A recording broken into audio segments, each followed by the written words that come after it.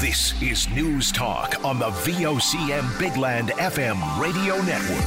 The views and opinions on this program are not necessarily those of this station. And now your News Talk host, Linda Swain. Yes, it's not Linda once again. Brian Callahan with you on Friday afternoon here on News Talk. And that's exactly what we do. We talk about the news, but we also welcome phone calls. And we've had good uptick in phone calls this week on various news stories that have been percolating and circulating as the cycle is so much faster these days.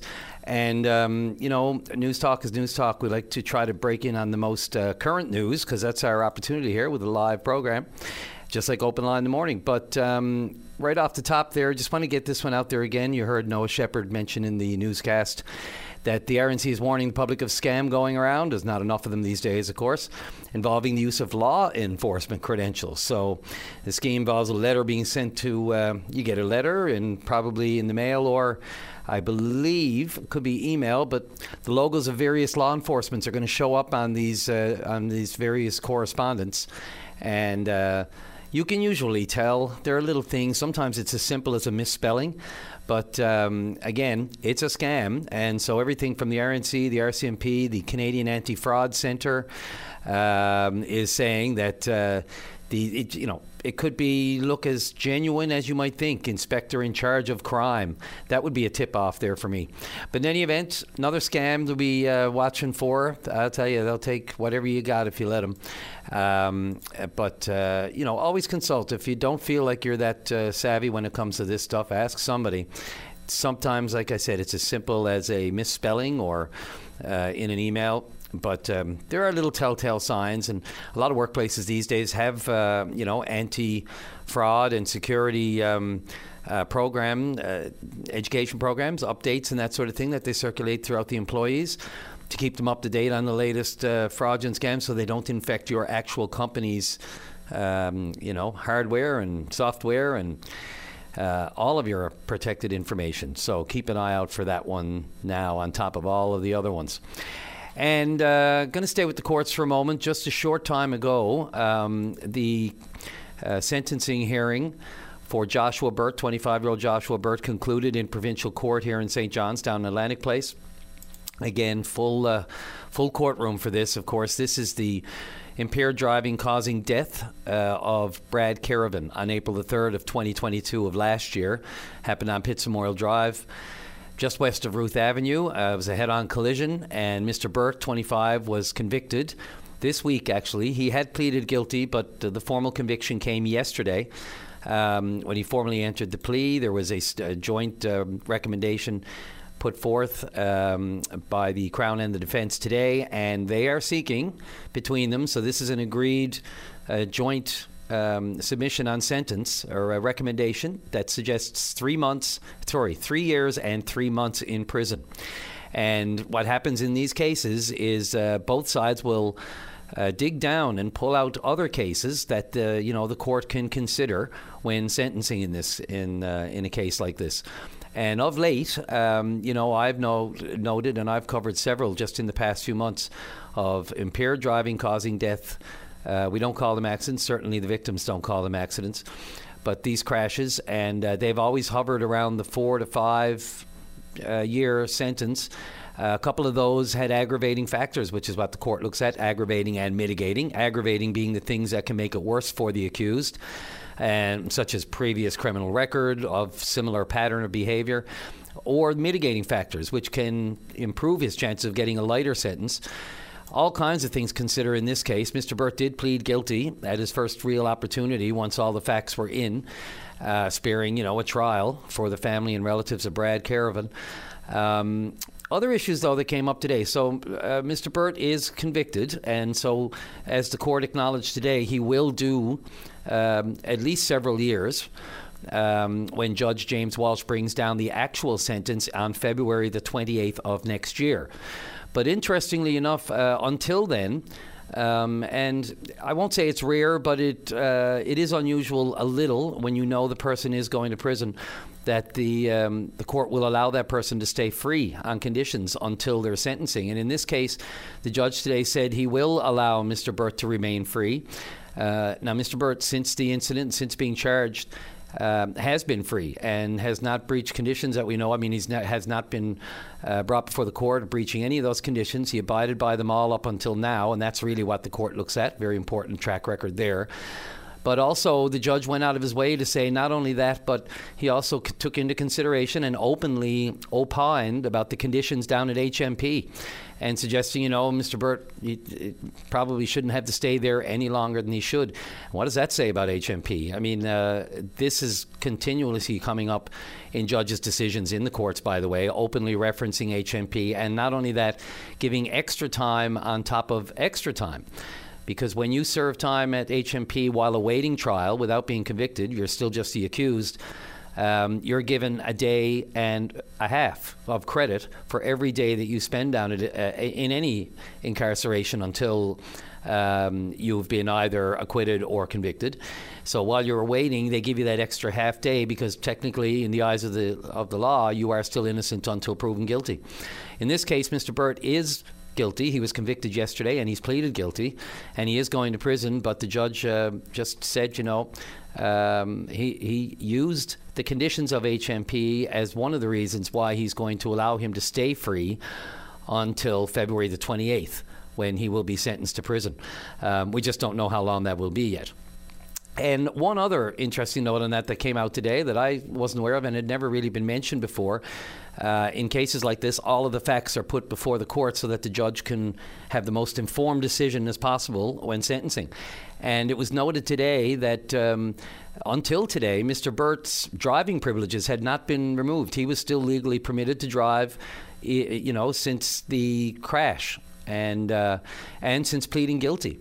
Noted today. And so the judge said, do you have driving privileges? And he said, yes. He said, well, you don't anymore as of today, now that the conviction has been entered. So that's an interesting thing there. I wasn't in the courtroom personally. I had to join by teleconference because I have a show to host. But I was on the teleconference to hear all of the goings on, but I wasn't in the courtroom to feel what I can imagine has been very palpable and difficult circumstances and a lot of emotion in that courtroom on both sides of the aisle. So, on that note, we're going to move on to a break here. That's the latest breaking news in the news. We have a lot of other things to go that we'll discuss coming up after the break, not the least of which is our very own VOCM. And let's face it, who doesn't like a good 50-50 draw? Hey, Claudette? So after the break, we'll have Sonia Smith in studio live just to make sure everybody is aware of this chance for a nice chunk of cash just before Christmas. So we'll take that break and be right back after the break. It's Brian Callahan on News Talk. Right back. Celebrating the new year. You're listening to the New Year's Eve Irish Newfoundland Show with Greg Smith. Welcome back to the program. And as promised, let's talk a little VOCM Cares Foundation, because the good things that the foundation does for this community is off the charts. I knew it long before I came to VOCM, but it's more palpable and tangible when you're actually in the building. And I have the one and only executive director of the VOCM Cares Foundation in studio with me right now, Sonia Smith. Hi.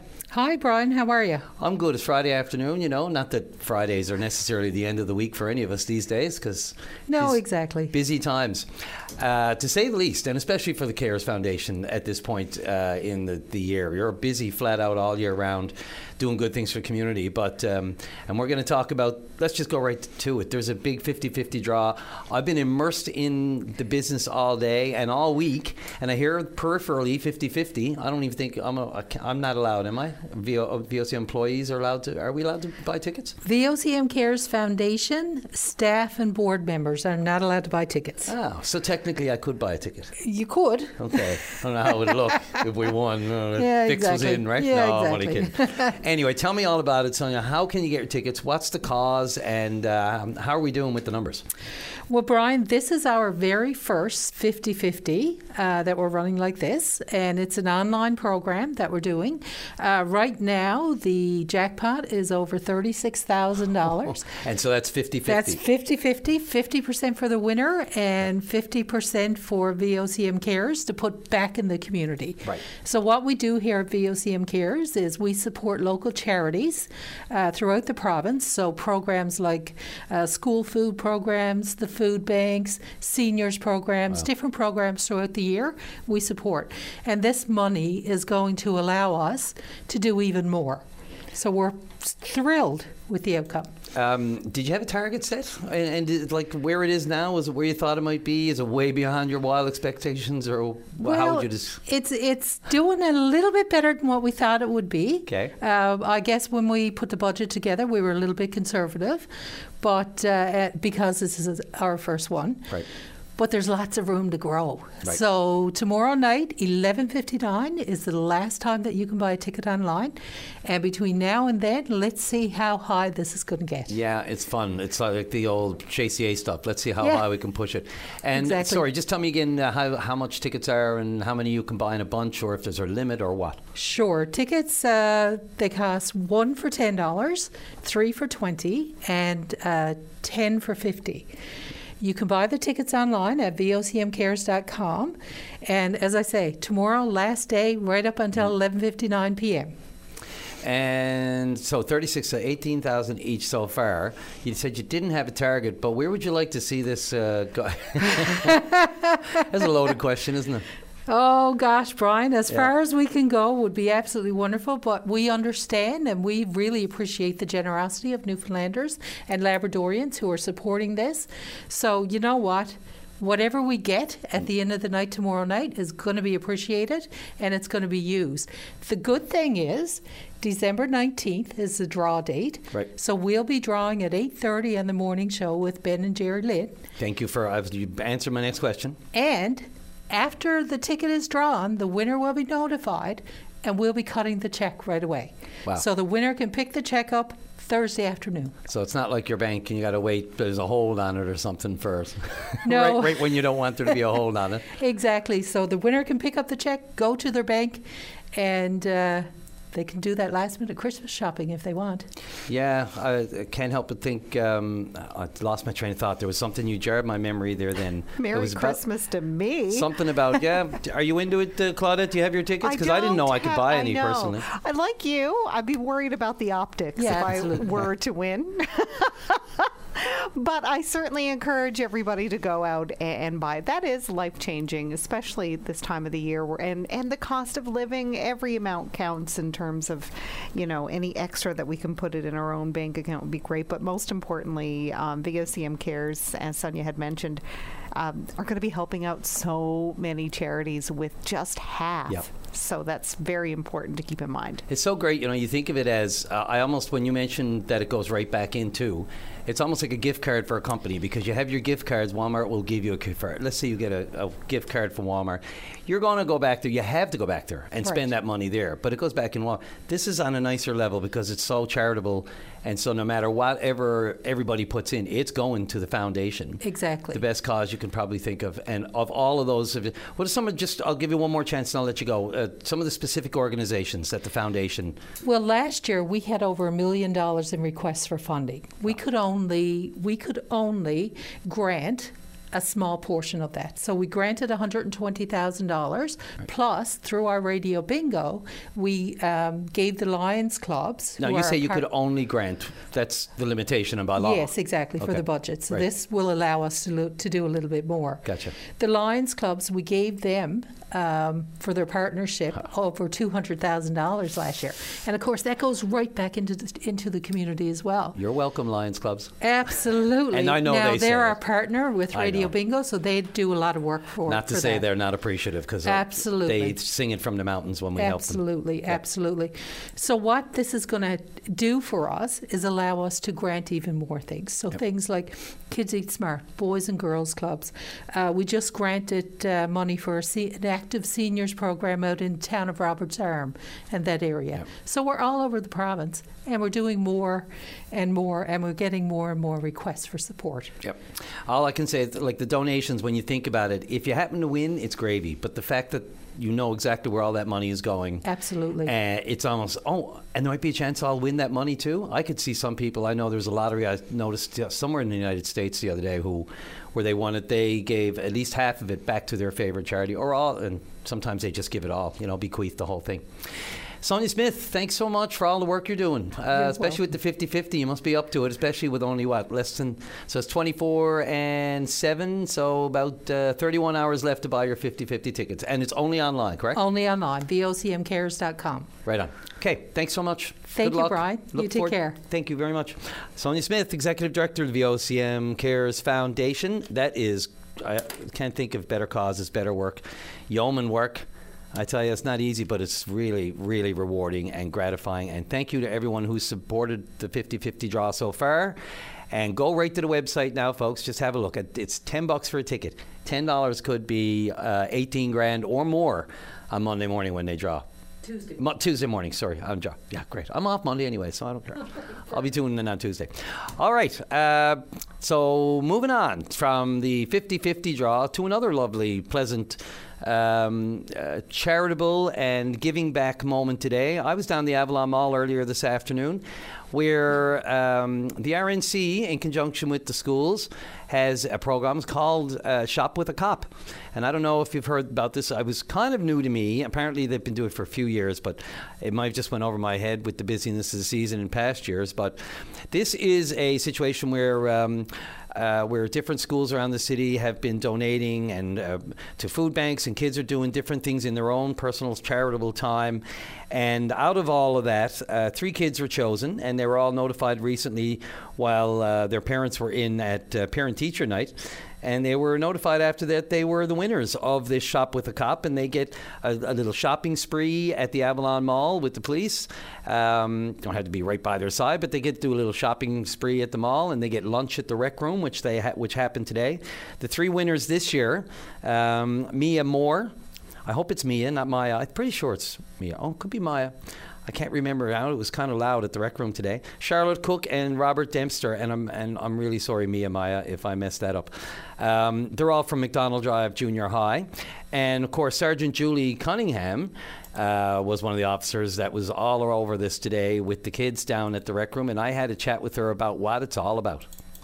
Julie, tell me just what is Shop with a Cop?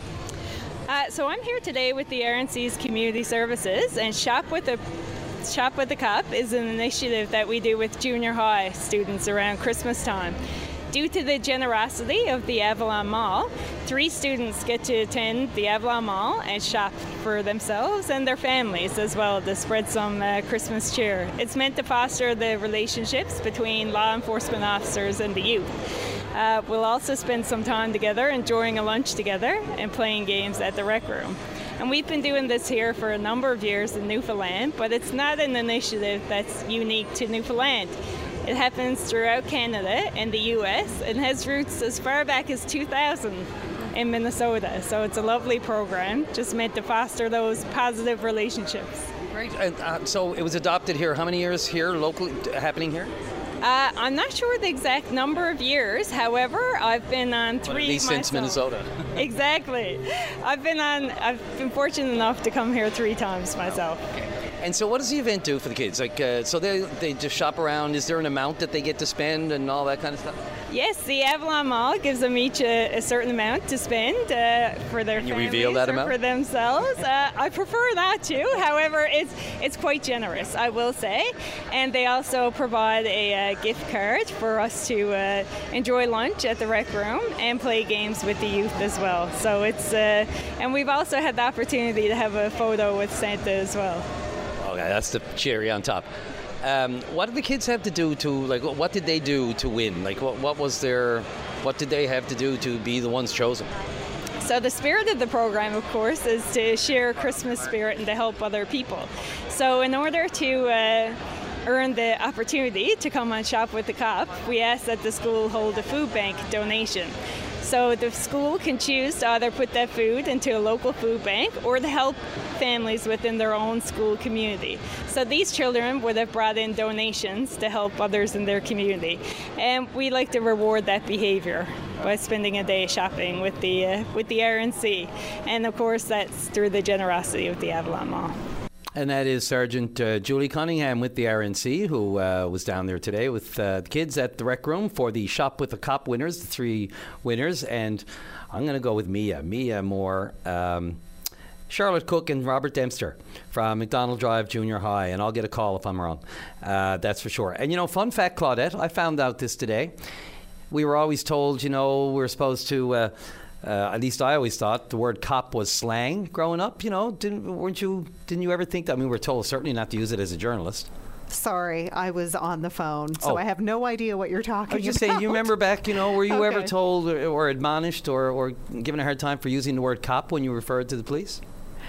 You think of it as slang? I always thought of it as slang. Yeah, I mean, I use it now, but I don't mean it in a derogatory bad way. Yeah. And two, everybody knows that, like, my family, my dad's a cop / police officer. Yeah. My husband too. Yeah. But one of the words there are words, derogatory words that I absolutely cringe when I hear them. We won't go there. Right. But cop to me, it was always maybe it was just as a journalist you weren't allowed to use it as a writer. But interestingly enough, shop with a cop. They're okay with it. Well, I asked Julie about it today, Julian Cunningham, Sergeant Cunningham, who we just heard, and I said, by the way, have I been a bad boy all these years using the word cop? And apparently, it's always stood for Citizens on Patrol. That's the origins I heard of it. That. And so technically, but somewhere along the way, it became kind of a slang innuendo, or I don't know. I just think it's short. It's short. It's really an acronym. Yeah, like the fuzz. It's okay, isn't it? Fuzz. Here come the fuzz. My Lord. I never understood that one at all.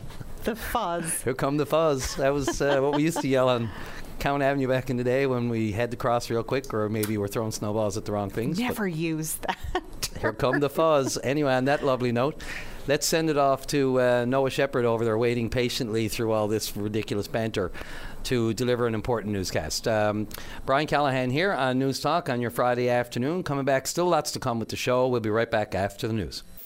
Make a request anytime by calling 709-273-5211 or 1-888-590-8626. The soundtrack of your holiday joy. Your VOCM. Brian Callahan back with you on News Talk on this Friday afternoon. And now, as the fine people with Monty Python used to say, something completely different.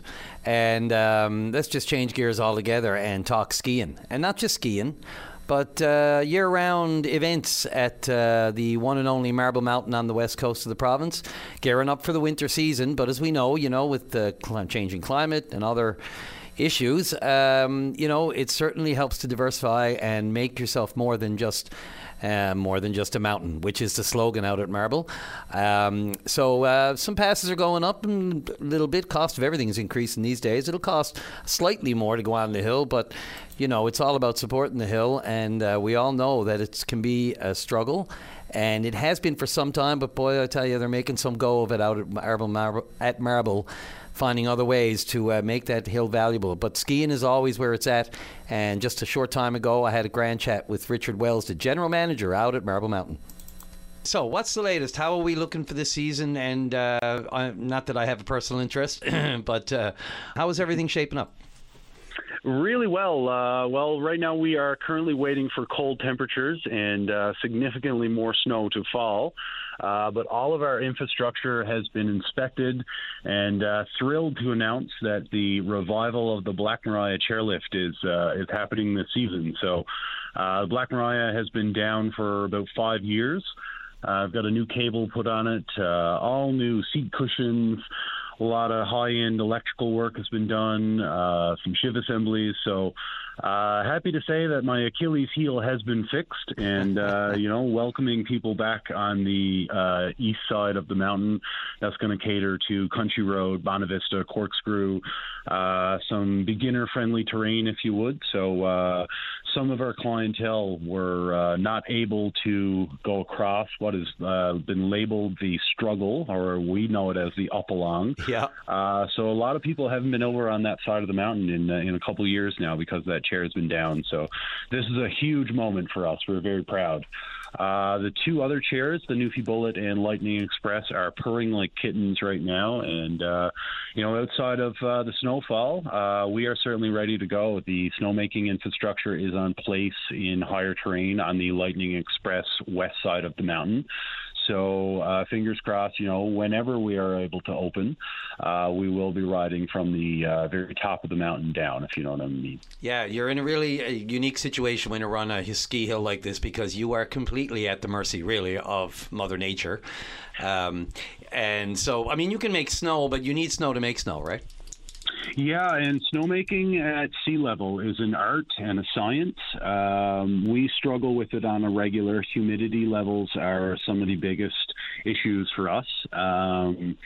Weather patterns that, bring high winds as well are often a struggle. So a lot of our system was developed back in the 80s and 90s when marble historically would get probably closer to 20 feet and be able to open, on natural snowfall in November and early December. So, we're certainly noticing the trends in the industry. And again, it's not an easy task to snow make, but we have our work cut out for us and are certainly ready to go. Well, the perfect segue to that is this goes right to the heart of the agenda of turning Marble into an all year round, all season resort. Is it not? I mean, this is the backup plan, or I shouldn't say backup, but it's certainly in conjunction with the current plan. Yeah, absolutely. And thank you for segueing to that. You're right. We put almost 2,000 people on our chairlift here over the summer. So the fact that had never happened for us was another very proud moment over the summer for Marble Mountain. And, we look forward to getting it to that four-season level where, we can bring people up and down the mountain all season long and, into the summer, of course. So, we're eager, and we know that we have a great product here at Marble Mountain, and, just really hoping that the snow is in our corner this year so that we can have a really memorable season and set us up for success. Yeah, those 2,000 people you had up the hill over the summer, just give me a little idea. What were they doing? What were they? I mean, obviously you've got the mountain biking and other events, but I you know better than to list them off than me. Yeah, thank you. So we did summer scenic chairlift tours. We put in a really nice viewing platform up top. There was a walking trail, a bathroom facility. We had about 25 or 40 picnic tables up there as well. So just the atmosphere up there. We had live music up there several times as well. So, again, a lot of our clientele, while they're familiar with the winter product, that maybe they've never seen it from a summer perspective. And even further to that, there's a lot of people who have never seen that view of the iconic Bay of Islands looking from the top of Mount Musgrave there. I don't know what they're missing. Yeah, no kidding. And it was something that everyone was able to do. I think the youngest that we had, I in fact had my newborn son up there at, he's 11 months right now. So, that would have been 3 or 4 months ago. And then the oldest, from my understanding, was 92 years old. So it was something that everyone could enjoy. I can't even, it's just, this view is absolutely spectacular. And you mentioned the Marmoraya opening up the east side of the hill. I have to say, that'll be great too. I know I had my daughter there last year for her first time ever at Marble. And I didn't really appreciate the fact that it wasn't available, Country Road and down through Corkscrew and that sort of thing. But we'll be looking forward to that this year. Definitely. Let's talk more immediate future. What are the big plans? I've seen lots of posting around Christmas and New Year's Eve. What's the plan? Yeah, so Christmas, we've got a couple events happening throughout Bishop's Tavern and the main lodge. I've been doing a lot of fun Christmas parties lately for corporate events and whatnot. Moving into New Year's, we've got a really big event planned with some live music happening here in the lodge. And, moving into early January, we are developing our events calendar, and pretty much every weekend we've got something on the books there. So more than a mountain, basically. That's our slogan right now. And, while you can come here for great skiing and riding, the music, the food, the entertainment, the atmosphere is really what we bring to the table there. And Richard, just go back for a second. What, do you have a target date in mind? Like if people are planning, and I know it's all weathered. Oh, I wish I could. I know. So there was a time when... I've been nicknamed Snow Jesus. I wish that I had that ability to know exactly when we were going to open. But historically, in the last couple years, trends have been pushing us into the first and even into the second week of January. So while I don't know, and I am hopeful that a snowstorm will come my way tonight or tomorrow that would get us open earlier than expected, I do feel that we're going to be looking at the first week of January. And what are you talking, like any promotions or something you want to plug before I let you go? No, stay tuned to our social media, and just know that we're more than a mountain, and we're having a ton of fun. So thanks for the support. And my thanks again to Snow Jesus, otherwise known as Richard Wells, the general manager out at Marble Mountain. I was out there when somebody called him that, so it's legit. We're going to shoot off to the break here now. Thanks to Richard Wells again for that on short this afternoon. Can't wait to get out there hopefully this winter. Short break, and then we're right back on News Talk. Stay informed and have your say on the news of the day with your VOCM. Join Linda Swain weekday afternoons from 4 to 5 p.m. for an hour of talk and discussion with decision makers and listeners like you. News Talk on your VOCM. Welcome back to the program. So earlier this year, the Auditor General released what they called a monitoring report on the outstanding, as in not done, recommendations issued between 2014 and 2020 on personal care and long-term care facilities. So that report showed that there was a lot of recommendations that just had not been implemented. That's still raising a lot of concerns, especially throughout the House of Assembly members and amongst the Public Accounts Committee. And Pleeman Forsey is the chair of the Public Accounts Committee, and he had a chat earlier today with our own Brian Medora about why they feel this is necessary now. MHA Pleeman Forsey, Public Accounts Committee Chair. Just run that whole thing, the scenario by me, just kind of cap it for me.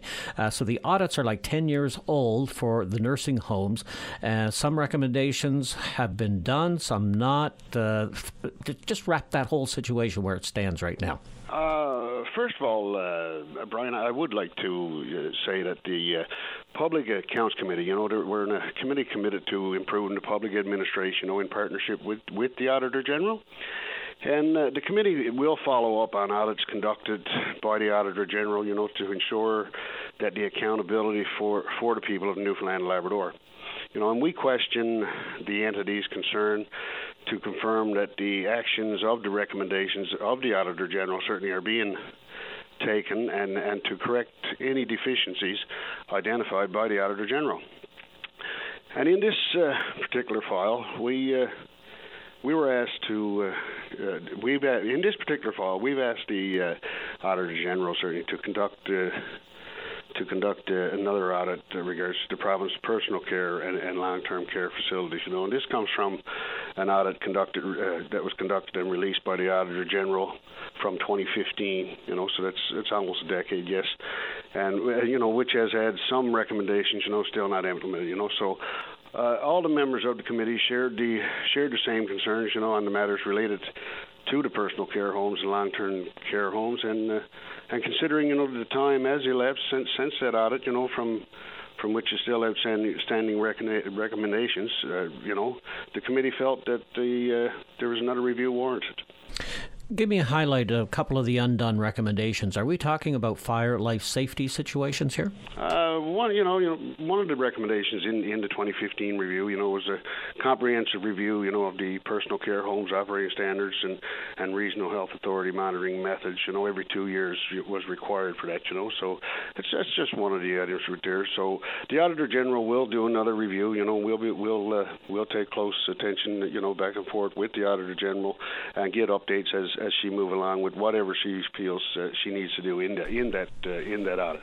Do you have to go that route? Does the Accounts Committee not have, say, the authority or the AG, the authority to simply go back and demand that this situation be corrected or the recommendation implemented? Well, we work with the Auditor General, of course, and sometimes we have discussions with the entities involved. They have to certain time periods to provide their recommendations, especially the actions in the recommendations, and we review those time to time, and we look at the actions, see what has been taken, and we'll question the entities and make sure that those actions are being taken. But if we feel that it's taken too much time, audits should have been done. The recommendations should have been done, then we feel that the Auditor General may go back in and do another audit. And which facilities, MHA Forsey, are we talking about? Are these just the Crown-owned nursing homes, or are we talking about the the privately run ones as well?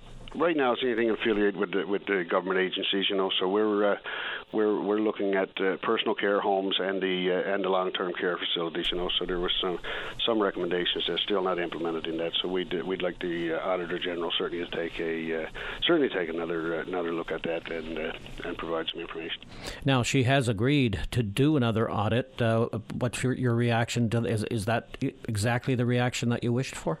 Yes, well, we did ask the Auditor General to do another review, and she's accepted to do that. So we're pleased with the results from with the approval from the Auditor General to get to do another review. So that's exactly what we wanted. So she'll be doing another audit. So we'll have different discussions with the Auditor General and get updates on that review as they become available.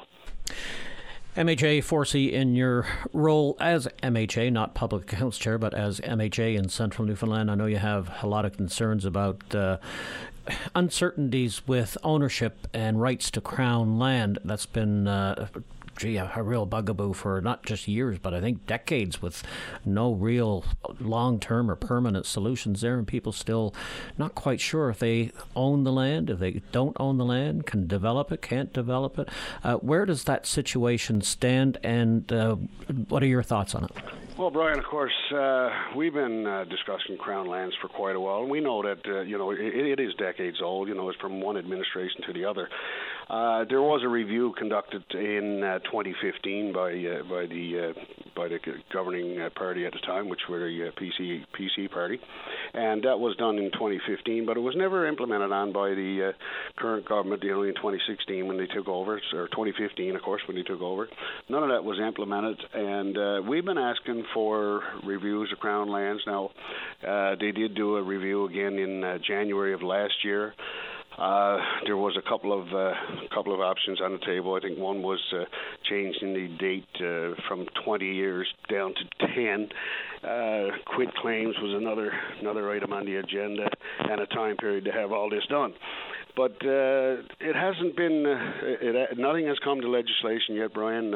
We were sort of hoping that this fall there would be some legislation brought forward to at least get the discussion started on Crown lands, because what we find is that people, especially older citizens, senior citizens right now, trying to sell their homes, and when they go to sell their homes, they find that the property that they owned is they can't get the title to sell the property because they don't have the title to their land, and a lot of those seniors just want to downgrade. They've occupied their homes for years.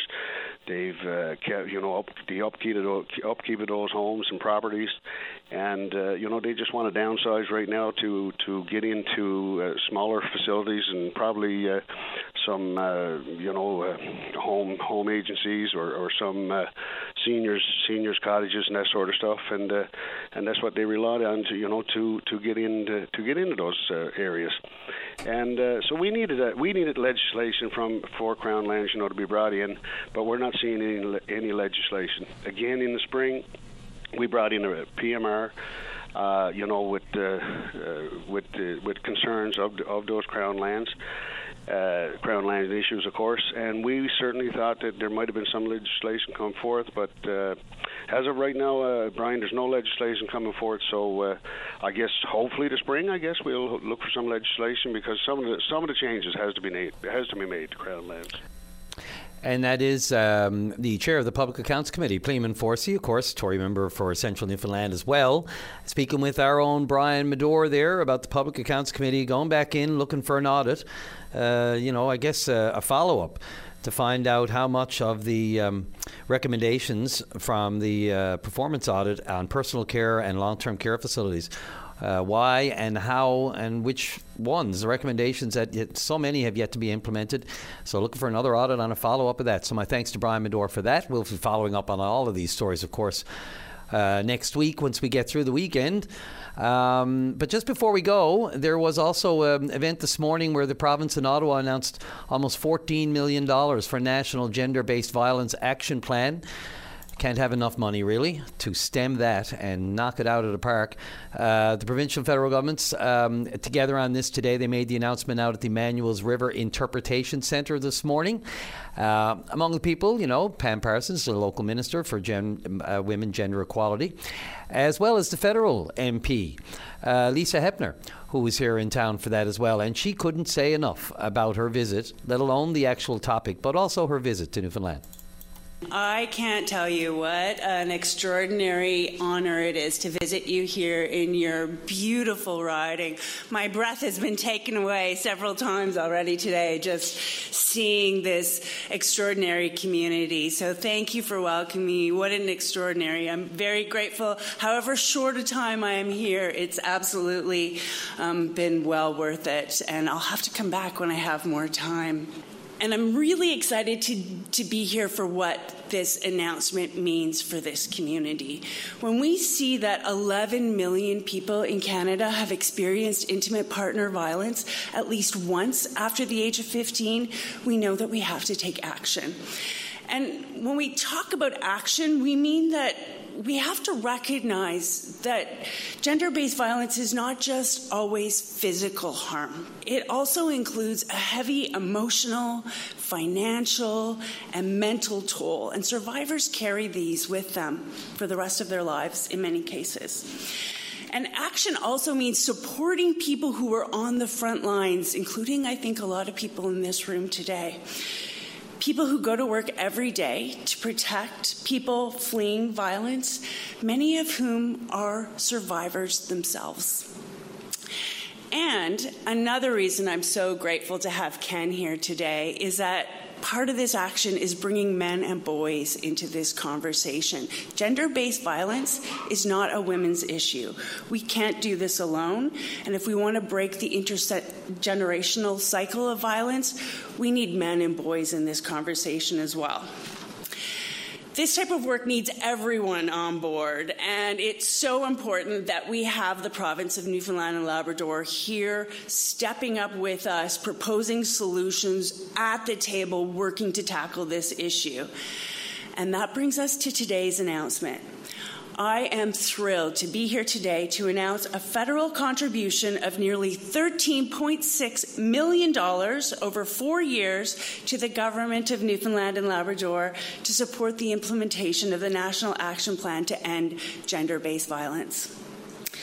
The implementation is guided by the plan's 3 federal priorities. Increasing prevention efforts, 25% of the investment must go towards prevention. Reaching underserved and at-risk populations, and stabilizing the gender-based violence sector.